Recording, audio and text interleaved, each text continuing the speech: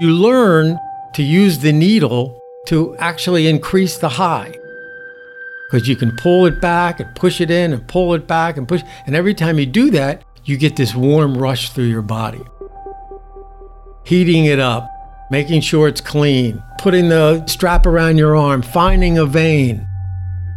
I mean, that's all part of like a ritual. I was addicted to heroin. But I went into Synanon on October 1st, 1972. And that was the last day I've ever used drugs.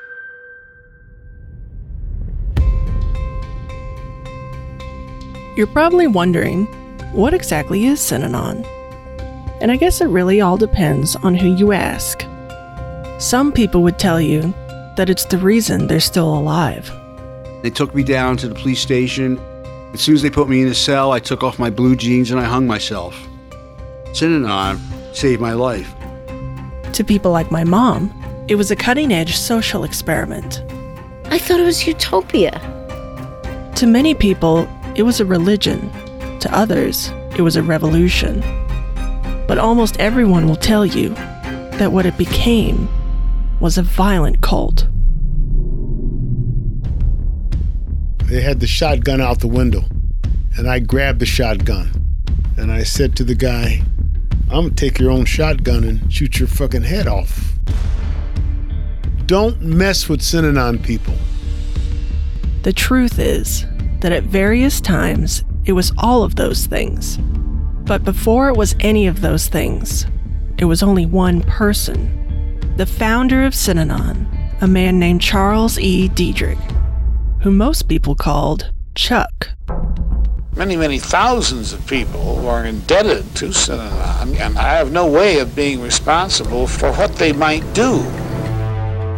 Chuck founded Synanon as a first-of-its-kind drug rehab with a radical claim. He could cure your addiction. I'm quite convinced that he actually knows more about me than I know about myself. Then Chuck made an even more radical claim. He could cure any of your problems. All you had to do was move in. With success came others who simply sought a different way of life. And wherever Chuck went, his people followed. I think that he could lead people anywhere that he wanted to. He's that forceful a human being. But Chuck was leading his followers down a path of destruction. And they brought the guys back and they shaved their heads. And I thought, God damn. You know, that's out of control.